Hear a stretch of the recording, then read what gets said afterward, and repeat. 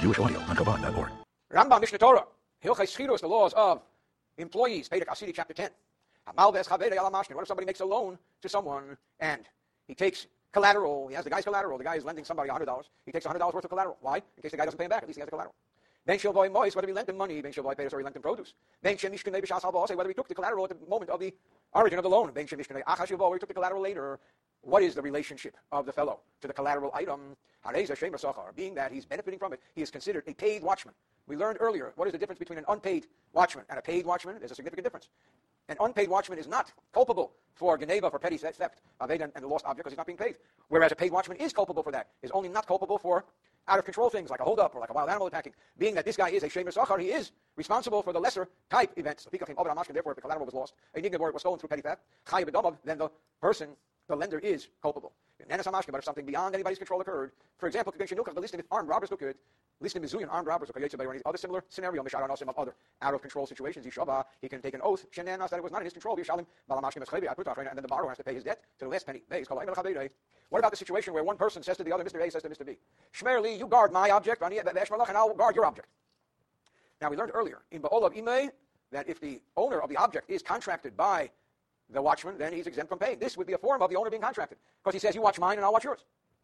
This means that the watching is taking place together with the owner. So there is an exemption. Amalei, what if he says another deal here? Listen, you know what? I'm busy today. Watch my sheep. But tomorrow, I know you got to go out of town. I'll watch your sheep.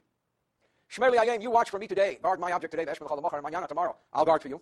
Hashileni ayem, you lend me your object today. And I'll lend you my object tomorrow. Shmerli ayem, guard for me today. And I'll lend you tomorrow. Hashileni ayem, lend me today. And I'll guard for you tomorrow. There is mutual benefit in all of these scenarios. Because there's mutual benefit, they all become paid watchmen. Zelazeh, one for the other. Now, what about a tradesman? If you bring your watch to the watchmaker to fix, you bring your shoes to the shoemaker to fix. What is the relationship between the watchmaker and your watch? What is the relationship between the shoemaker and your shoes? Is he a paid watchman or an unpaid watchman? I'm glad you asked. Kol ha'umonim, all craftsmen, Shemrei Sachar Hein, are paid watchmen, because they make a living from this. The Kulan Sha'amru, however, any of the above craftsmen who said, Teil es shalcha, your object is ready, come and get it. Well, have mois and pay money, bring the money and pick it up. The craftsman said to him, I'm done. And as happens quite often, the owner does not pick it up. People get busy. You know, the urgency that people think they had yesterday, they don't necessarily have today. So now it's sitting there. And the guy is obviously watching it for nothing. Now the craftsman becomes a watchman who's not getting paid, because he says, your item is done, come and take it. The fact that you're not picking it up, you're making the guy work for nothing. But if the craftsman said, bring money to and come get yours, meaning he wants the money as long as he's trying to get paid, then he's still benefiting because he wants to get the pay, he's still considered a paid watchman. By the way, there's a very funny story told of a man who found a ticket to pick up his shoes in the shoe store. It was dated 20 years earlier. So he figures, who knows? Maybe the shoe store is still there, maybe the shoes are still there. He walks into the shoe store, he says, I don't know, I found this ticket. I'm wondering if you have my shoes. The guy looks at the ticket, he says, it'll be ready tomorrow. It shouldn't happen like it happens. Dalid, Nosan, the Omenim Lisakin. What if he gives an object to a craftsman to fix? Now, listen, in today's world, especially in the physician's world, but even in the general world, they have what's called today malpractice insurance. Your job is to make something better and you make it worse. Well, do you have a responsibility? Who pays? I mean, how is somebody supposed to do anything? Everybody makes mistakes, things happen. But whose liability is it? Whose responsibility is it? The answer is you have to be responsible. No, son, omenim. It's not going to give something to a craftsman to fix, but when he didn't fix it, he broke it. He made it worse. Chayav in the shalom, the craftsman has to pay. Ketzat, for example. No, son, he gives Lachorish a carpenter, shita table, migdal, a chest, a box, a closet. L'kpeya ben masmer, he got loose, he wants him to bang a nail in. The shidron, and as he's banging the nail in, he cracks the whole thing and he ruins it. Well, the guy has to pay for it. And shita table, migdal, he gave him raw material to create a chest, a box, or a closet. So he created it and then it broke. The craftsman has to pay the money. Why? Because why don't you say that the craftsman shares in the improvement and he should only be half culpable? Because a craftsman never acquires the improvement of an object. The object continues to belong to the owner. Another scenario, he gives wool to somebody whose expertise is he dyes wool. I mean, it happens every day. You bring your garment into a dry cleaner, you say, I want this dyed red. You come back and it is ugly. It got burned by the bat and it's disgusting. Then the guy has to pay the money that the wool cost. Why? Because he ruined it. Or it's what if he did as he was asked to do, but it came out disgusting. And the son of the Odom gave it to him and told him to dye it red. That's why Shachar dyed it black. Shachar black, that's why Odom dyed it red. It shouldn't happen like it happens. Nosan Eitzim Lachar, he gives wood to a carpenter, Lasas Menkisi, to make a chair. Nor, he says, I want you to create for me a gorgeous chair. The Yosef Kisedan, he created a lousy chair. Esaf, so he created a bench. He says, I didn't know you wanted a chair, I thought you wanted a bench. If the improvement is more than the expenses, then he gives him the expenses. We might say, but if the expenses exceed the improvement, he only gives him the improvement. If the owner of the utensil said, I'm not interested in this improvement, I don't want it, I don't want to pay for it, leave me alone. He should give him the money of the wool, the money of the wood. And that's his claim, and you don't listen to him. So if the craftsman said, here's the money of your wool, or the money of your wood, go, and you don't listen to him, also because the craftsman does not acquire the improvement, so no one can force the other to do other than what we say here, and that is do the best you can. What happens now in the next, in 5, and hey, if somebody brings wheat to a person who has a mill, and instead of grinding it properly, he did something improper, and he made it into a lousy product. He gave him bran or coarse flour because he didn't treat it properly with moisture or what have you. Or he gave flour to a baker, and he said to the baker, go bake me this bread, and the baker baked him a bread that falls. It's just disgusting. He brought an animal to a butcher, to a shochet, and the shochet did something wrong, and it's not kosher. Not that it was by luck not kosher, but by an action of his. His knife was not proper. Chayav and the Shalom, all of the above have to pay because they are paid watchmen. The people, therefore, if the butcher or shochet was an expert, and he didn't charge, that's something else, because he's an expert and he didn't charge him. If he's not an expert, even though it's free, Chayav he's obligated to pay because you can't ruin somebody's thing and just walk away. So also back then, they would have currency which would be taken away by the government and taken out of circulation. So they go to a banker and make sure the banker says this is still good. So they brought a dinar to a banker. The banker said this is good. Again, this is a craftsman, an expert, who does stuff in his trade, but he has to be able to back it up. Because that's why I'm coming to you, because you know. You know, in our world, you go to a lawyer, you get a lawyer's opinion, and then the FBI comes and arrests you. You say, hey, you gave me a lawyer's opinion. Do me something, you know. He said it's good, but it turns out bad. If the banker charged him, he's obligated to pay. He's got to stand behind his opinion. Even though the guy's an expert, and he doesn't have to go to school. For free, he's exempt. As long as he's an expert. If he's not an expert, he should have to pay, because if somebody's not an expert, he shouldn't give opinions. Even though it's free. He always has to say to the banker, listen, my friend, I'm relying on you. That's what you have to say to the lawyer as well. Or the obvious chain of events show that he's relying on him. He shouldn't show it to anybody else. When the butcher or shochet works for nothing, when he made a trade, also the banker, the money changer, he said, gorgeous. When turns out the government took it away, it's bad. Other similar situations. They just have to establish their expertise. If they can't establish their expertise, they have to pay. In the place where the prevailing custom is that if somebody undertakes to plant trees in your field, and the guy who works year after year planting the trees and caring for the trees and harvesting, he gets half, and the owner gets half. And he planted, and it made a lot of money. And he planted, and it lost a lot of money. You calculate half the profits, which is the deal. It's minus the loss, and he takes the rest. Even if he took out a condition, that if he loses, he won't take anything. The guy says, I will be your man, I will plant trees, and I will harvest them, and I will care for them. If we lose, I will take nothing. So we learned earlier, this is like a bet. Because when somebody makes a declaration, he doesn't mean it, he can't be relied upon. You don't believe that he meant it. You only deduct what he lost. If the prevailing culture was that the guy who works the land takes half, and the owner takes half, or the sharecropper takes a third, so if the guy planted and it improved up to this balcony, he wants to walk away. There's no choice. The owner has to bring a sharecropper in. Then he has to do what he has to do and bring in a sharecropper. And the owner gets half, which is the deal he made with the original guy. He doesn't have to lose anything. Sharecropper should take a third. And the sixth that's left goes to the guy who planted, try to seal the because he walked away. Zion, the seventh and last paragraph. If a guy plants trees on behalf of the members of a city, of a community, the guy represents that he knows what he's doing. He plants trees, and he lost. Everything went wrong. So also a shochet or a butcher of the community made all the animals unkosher. Someone who is bloodletting, who cuts the guy. Or a scribe who messes up the documents. Or a teacher of children who violated and didn't accomplish his teaching. You come at the end of the semester and you tell the kid, no, what did you learn? He learned nothing. Or he's taught him the wrong thing. Instead of teaching him alphabet, he taught him Shakespeare. So also any experts in their crafts. They can't reverse the loss. The guy was supposed to plant trees for the whole community, didn't know what he was doing. And he messed up everything. How could he reverse the loss? The shochet made everything treif because his knife was treif. He was sloppy. The teacher didn't know what he was doing. The kids are ignorant. You know, we have in today's world, in certain public school systems, teachers are paid a lot of money and they work for the rest of their lives, whether they live or not, because that's the union and so on and so forth. And then the kids can't read. Why can't they read? Well, I don't know. I was just a teacher. So the law is that all of the above, the tree planter, the shochet, the bloodletter, the scribe, the teacher can be fired without warning. Because this type of negligence, they are considered warned because they just did not meet the obligations. Needless to say, by definition, they have to work and succeed. Being that they were appointed by the community has certain valid expectations. End of chapter 10. Rambam, Mishnah Torah. Hilchah, the laws of Sechirut, among other things, hiring employees.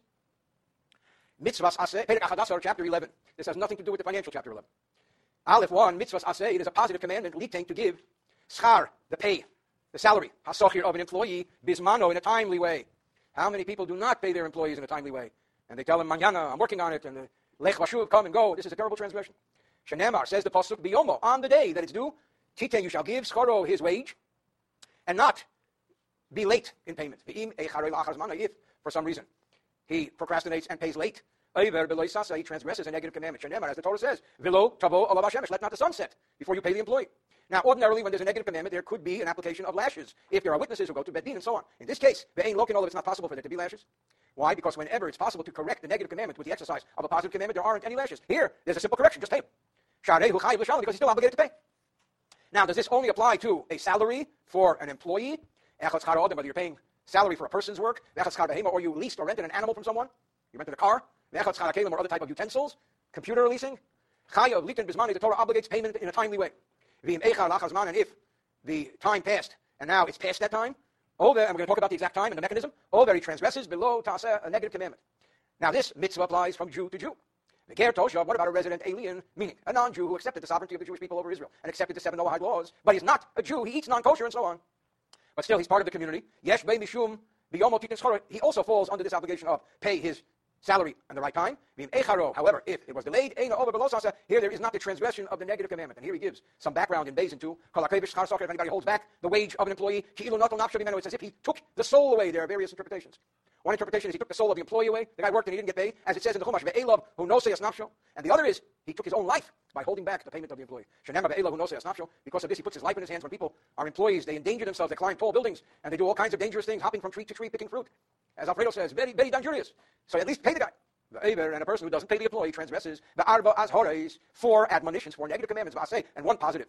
He transgresses mishum bal tashok, not to oppress someone. Not paying someone when you owe him is oppression. Or mishum bal tigzo, not robbing from him. Not to pay him what you owe him is robbery. Or mishum leisol pulasachar, not to allow the salary of an employee to sleep overnight. You got to pay. You can't go to sleep.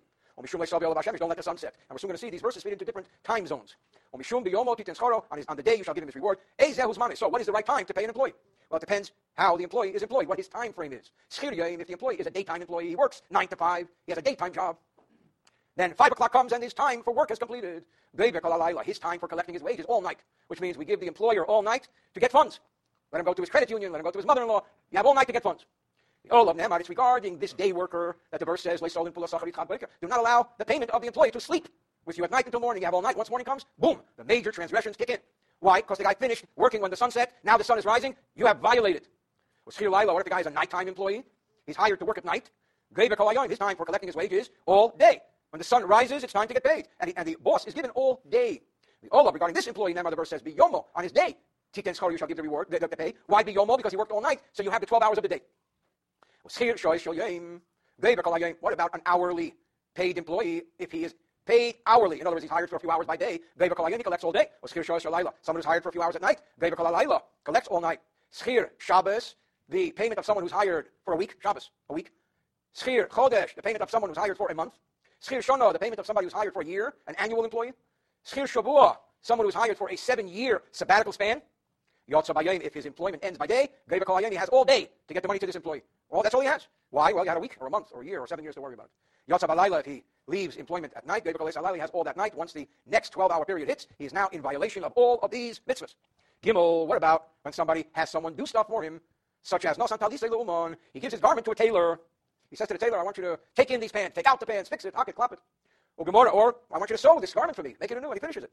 And the tailor lets him know, he calls him and he says, I want you to know, your pants are ready. Even if the customer is 10 days late. The tailor called him 10 days ago. Is he in violation? No. Because as long as the tailor has the pants, as long as the shoemaker has the shoes, as long as the doctor has the virus. No, just kidding. He doesn't transgress. What if he gave it to him in midday? As soon as the sun sets, he violates the mitzvah of Baltolin, of not allowing the salary to sleep with the employer. Because contract work is like salary work. Just because you contracted a guy, you can't procrastinate his pay. You got to pay on time. So when you pick up the pants, you got to pay in that 12-hour period. Moving right along, if somebody says to his agent, he says to his foreman, listen, go hire workers for me. I've got a project, go hire employees. So the guy goes, the agent goes and says to the employees, and we learned many of these laws earlier, the boss is going to pay you. I'm not hiring you, I'm here on behalf of the boss. Neither of them transgressed the commandment of non-payment. The agent because he didn't hire them. I'm sorry, the owner because he didn't hire him, the agent because they're not working for him. So they kind of get away on a technicality here. If he did not say to them, the boss will pay you, the agent transgresses because he hired them. Technically, the employer does not transgress this transgression unless the employee demanded his pay. He said, I'm here for my pay. And he did not give it to him. But the guy never came to collect. He never came to the office to collect. Or he did collect him. And he simply did not have the money to pay him. It's not that he had the money. He didn't have the money. or he directed him to someone else. He told him to go to the office where they'll pay him. There's various interpretations here. And he accepted it. Then he's technically exempt. Of course, he has to see that the guy should get paid. But simply by engaging with him, he softens the blow here. Hey, if somebody holds back the salary of an employee after the time, even though you already transgressed, he violated positive and negative commandments. So the guy should not say, hey, I already transgressed, who cares? But he still has to give him right away anyway, the moment that he realizes it. And every moment he'll hold on to it longer, but he transgresses rabbinic law. As the verse says in Proverbs chapter 3, don't keep telling people go and come, and so on. Any employee who was hired in front of witnesses, he then came to the boss and he said, no, time to pay me. And the owner, the boss says, pay you? I paid you. And the employee says, I took nothing. So there's a dispute. I did pay you, I didn't pay you. What else is done? That's why they have video cameras. Our sages ordained that the employee should hold a holy object like a Torah, stone, take an oath, you did not pay me, and collect. Like the law of anyone who swears and collects. Why?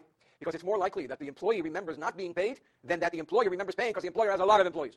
The boss is busy with his employees. This guy is one guy working for his money. His life hangs in the balance. Furthermore, even if the employee was a minor, what about child labor laws? The employee, child, can take an oath, even though there is a question as to whether a child can take an oath, and collect, because this is his pay.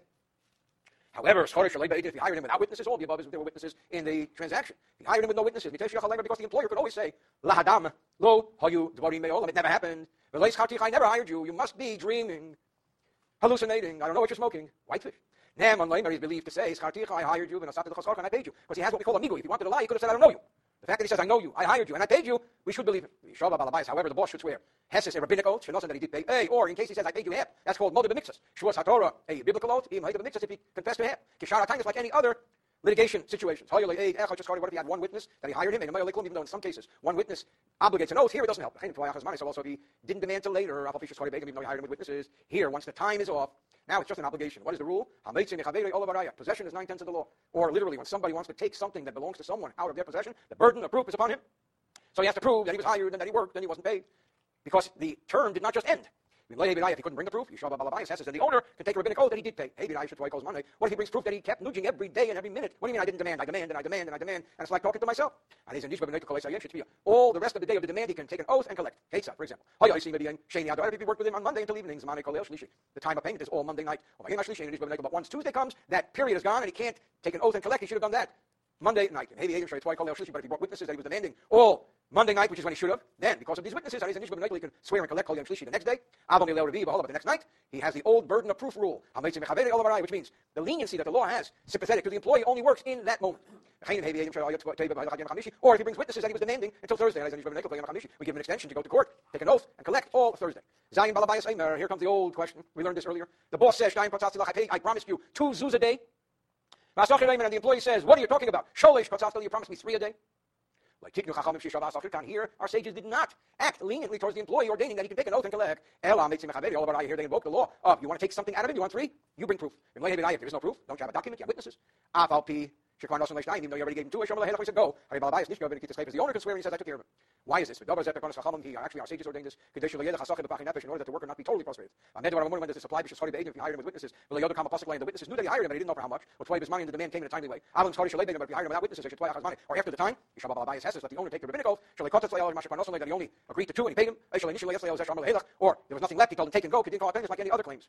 What if somebody gives his garment to a tailor? The tailor says, you promised me 2. The customer says, I promised 1. As long as the worker, the tailor, has the garment, if there is a possibility, under the circumstances, that the tailor could say, I bought it from you, it's in my store, I own it. So this is called a migu. If I want to lie, I have a better lie. Because he has that strength, he can actually take an oath holding a holy object and collect it too. And he can say that he's entitled to his payment up to the amount. However, he no longer has the garment, he gave it back to the customer, or he didn't establish ownership of it, it's not in his store long enough. Then for some reason he can't argue that he purchased it. Then you have to bring proof. Then the tailor has to bring proof because he wants to collect. But if he can't bring proof, then the owner of the garment can take a rabbinic oath, or if he admitted to half, a Torah oath, if he confessed to half, like all other claims, because this does not have the leniency which the Torah gives to an employee. Test the closing paragraph. When a worker, an employee comes to take an oath, usually oaths are done in a very serious, serene way, and we're very demanding of the guy who's taking the oath. Here we are less demanding. Furthermore, we learned earlier the principle of Gilgul Shvua. Once a guy's taking an oath, you can also make him swear that he didn't do this and he didn't do this. And you can go to other situations here. We don't allow the Gilgul Shvua process. He just takes an oath, he says, I didn't get paid, and he gets paid. There is no leniency process for all those who take oaths. With the exception of the employee, the Torah was extremely lenient to the employee. And we open and we say to him, don't get upset. Take and go. Take an oath and go. And again, the Torah is very sensitive to the employee because he's just a simple guy. He's working to make a living, and the process is bogging him down. So we have special sympathy to the employee. Even if his payment was only one pruta, a pruta is the minimum currency that we deal with in halacha. Which means he doesn't have to be trying to collecting $100 or $1 million. Even one pruta, that's his wage. And the boss says, I paid it. Even for one pruta, we make him take an oath. We shouldn't say it's only one pruta, give it to him. It doesn't work that way.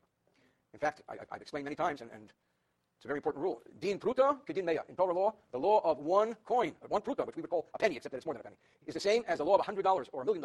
Why? In Jewish law, there is no small claims court. There are no small claims. It's the idea. How much is the detail? So therefore, the guy says, you owe me a pruta. It's the whole process. I've shared the story in the past. My father, of blessed memory, was also my teacher for many years. And when I was a kid, I don't want to date myself, but when I was a kid, baseball cards were very big. I mean, I can't even tell you how big. And so I had a dispute with a friend. I said it was my baseball card. He said it was his baseball card. So we went to my father, who was a teacher, also a rabbi, and we had a dispute.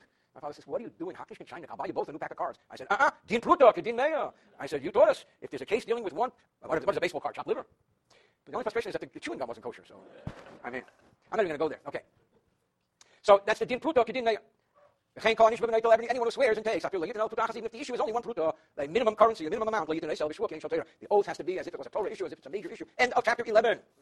Rambam Mishnah Torah. Hilchos, the laws of Sechirut, employees. Chapter 12. Here comes a very important law. Is the employee allowed to eat on the job? What if he has a job that deals with food? What if the guy's job is to roll and wrap and cut and trim sushi? Is he allowed to eat sushi? And it would be cruel if he said no. Then again, he can eat up all the profits. Workers who are working and performing activities, which grow from the ground. We're talking about stuff that grows from the ground. I don't think sushi, although it has some ingredients that grow from the ground, but sushi doesn't grow from the ground. Sushi comes from sushi stores. It's not complete yet, meaning the thing grows from the ground, but it's not ripe yet. Whether the item has been harvested or it's still attached to the ground, and that which they do completes the task. Because of these conditions, the owner should permit the employee to eat from that which they work with.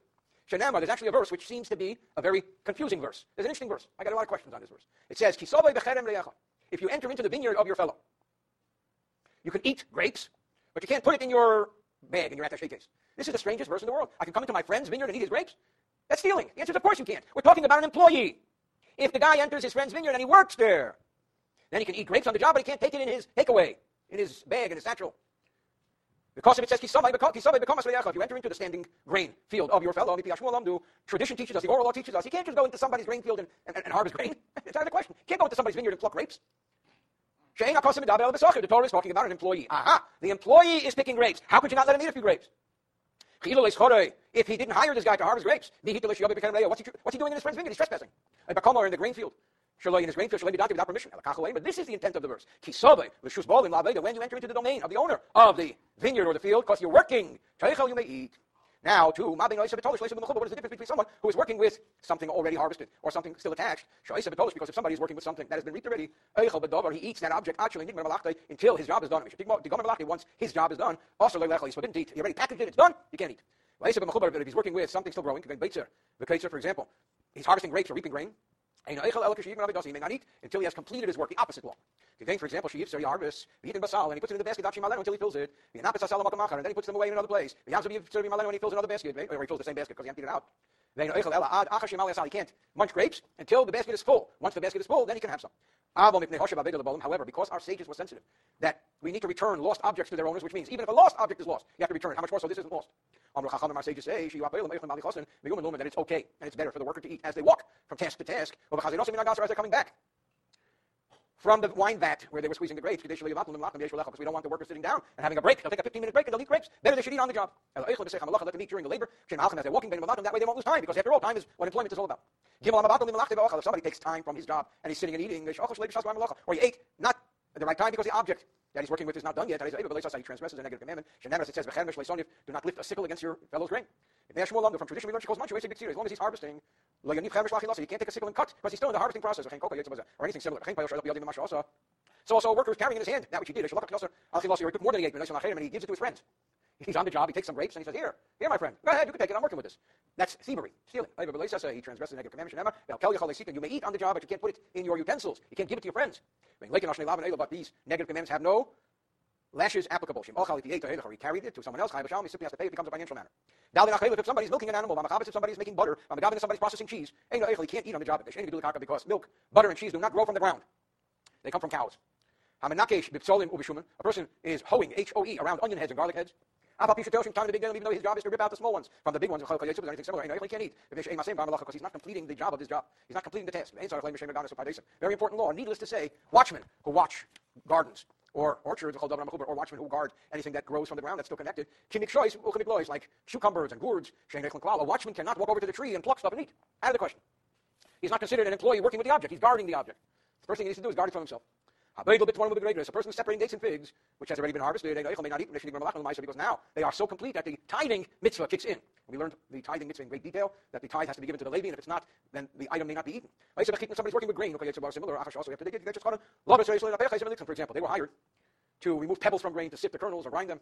He may eat because the challah process did not yet kick in, because the task is not yet complete.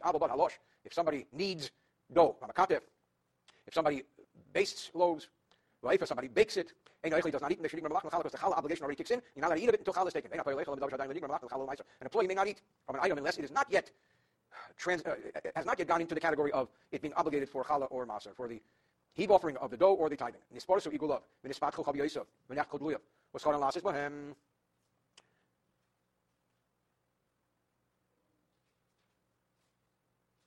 If the cake of figs are pasted together in a cake, was broken up, or his barrels of wine opened up, or his gourds were cut, and his job is, or he hires workers to see to it to deal with these issues, to press the figs back into cakes, to seal the wine barrels, or to perform any other activity that has to be performed. These people may not eat, because this was already done, and they were set for tithing by the devil, so they are forbidden to use before the Meiser process. However, if he did not notify the workers that this is the situation, then his obligation is to take the tithe and to feed the workers. Any workers that ever work in the holy, meaning in objects belonging to the holy temple, you don't eat from holy temple things, only from private stuff. In the vineyard of your fellow, not in the vineyard of the holy temple fund. We know that the produce of the fourth year is similar to the second tithe, must be taken to Jerusalem, or must be redeemed and the money taken to Jerusalem, and eaten in a state of sanctity. What if he hired workers to eat in the plantings of the fourth year? They may not eat of it, because it's holy, it's forbidden. If he didn't let them know, then we force him to pay to redeem it, and he feeds them. If somebody harvests vadosh, and he reaps, he threshes, he winnows, and he picks unwanted from wanted matter. And he harvests olives, or grapes, or anything similar. All of the above may eat by Torah law. Watchmen of bats, or grain heaps, anything that is severed from the ground, but they're not ready for tithing yet. By local convention, they may eat, meaning by the local custom. Because a guard is not like someone who works, we learned earlier. But if he does work, with his hand to his feet, I feel safe even with his shoulders. The Torah gives him the right to eat. So the first case is where he's like not really working, so our sages said it's okay to eat. But if he is actually working, the Torah says, Yud, if somebody's working with figs, he can't eat the grapes. Right next to the figs are grapes, because I don't like figs, I like grapes. You're not working with grapes. If he's working with grapes, you're not eat with figs. It says, in a vineyard, you eat grapes. When you're working in this vineyard, you can't go to the next vineyard because the grapes are better. You can only eat from the vineyard you're working. He can't eat grapes and then other stuff. He can bring some goodies with him from home. You'll have some stuff with the grapes. You shouldn't eat it with bread, like the melech and salt. We're afraid he's going to start adding stuff to the guy's grapes. He's just going to keep eating endlessly. We don't want it to be too tasty. You don't want to eat the whole profits up. What if he made up an amount of what he's allowed to eat, the volume? In that case, if he has an agreement that allows him to eat a certain volume, he may eat that volume, maybe melech, with salt, maybe with bread, maybe or anything else he wants to. Also, the of them. Now, a worker is forbidden to suck out the juice from the grapes, because you can do that all day, and you'll just kill the whole crop. You can eat the grapes, not the juice. Furthermore, he shouldn't have his team there, his wife and his kids, and they're going to go and parch and roast the kernels of grain over the fire. Again, that's going to make him eat a lot of grain. You may eat as much grapes, as many grapes as you want to. Grapes as they are. Grain as they are. Not have a team parching them for you. Now the halacha says, although we said earlier that the employee is permitted to eat, he can't eat mucho. He can't eat in a gluttonous way, as it says, whatever satiates your soul. However, he can contain himself and not eat till he gets to the best part of the grapes. He'll starve himself until he gets to the grade AAA, and then he'll eat. Why fill himself on the junk? He can eat cucumbers, even a dinar's worth. And he can eat dates, even a dinar's worth. That's a large coin. Even though he was only hired for 1/6 of a dinar. So he's eating more than he's paid. The Torah is not concerned whether he eats more than he's paid or not. If he works, he's entitled to eat. That's part of the expenses. However, we should train people. A person should be trained. That he shouldn't be a pig. He shouldn't be a glutton. Because what's going to happen is he's going to develop a reputation, and no one's ever going to hire him. Then he's going to wonder why he doesn't get a job. What if he's guarding 4 or 5 grain heaps? He shouldn't stuff his stomach from one of them. He should have a little bit from each one. There are workers who are working in the vat. I guess they're pressing wine. And they didn't go horizontally and vertically. They didn't go in both directions. So they did not yet establish themselves as wine employees. They may eat grapes. They may not drink wine. Because up to this point, they've only dealt with grapes. Once they go in both directions, in the vat, lengthwise and laterally, they can eat of the grapes, and drink of the wine, because they're occupied in their job with grapes, and with wine. What if an employee said, I'll tell you what, I'm entitled to eat. Here are my wife and kids. They haven't eaten for days. Let me give them what I'm entitled to eat. I won't eat, but they'll eat. Or he says, I'm going to give a little bit of what I took for myself to my wife and kids. We do not listen to him. Not permitted. Bottom line is he can't take anything off the job. The Torah did not give this privilege only to the worker. Furthermore, what if somebody took a vow of a nazir that he won't drink wine and he won't eat grapes? It's his muzzle. He's working with grapes. He's not allowed to eat grapes. He says, listen, have compassion on me. Let me give my wife some grapes. Let me give my wife, my kids. Nada. Only you. You can't eat grapes? Tough. Next time work with sushi. Then there's a worker who was working with his team, he and his wife and his children and his servants. And he made a deal. He came to an agreement with the owner. He says, listen, my team, we will not eat as we work. Like who? Not he and not them. And I guess his intent was that he'll get the job or he'll get a better salary. Because the fact of the matter is that when employees eat when they work, it consumes. Then because they came to this agreement, they may not eat. We've learned hundreds of times earlier, any agreement in business is an agreement. You have a right to say to the employer, I don't have to eat. I forgo. Here's a very interesting law, and this is the closing law. Does the above apply? If everybody is of majority age, everybody's grown up. Because they have intelligence, they forego this. And they just said it's okay. But children don't know how to forego anything. And if they do, it doesn't count. And you can't enter into a condition with a child because the children who are there with their father, they're not eating their father's food. And they're not eating the boss's food. They're eating heavenly food. They're eating Hashem's food. But Hashem said, when you work, you can eat. And these are children. Hashem gave them the entitlement to eat. End of chapter 12.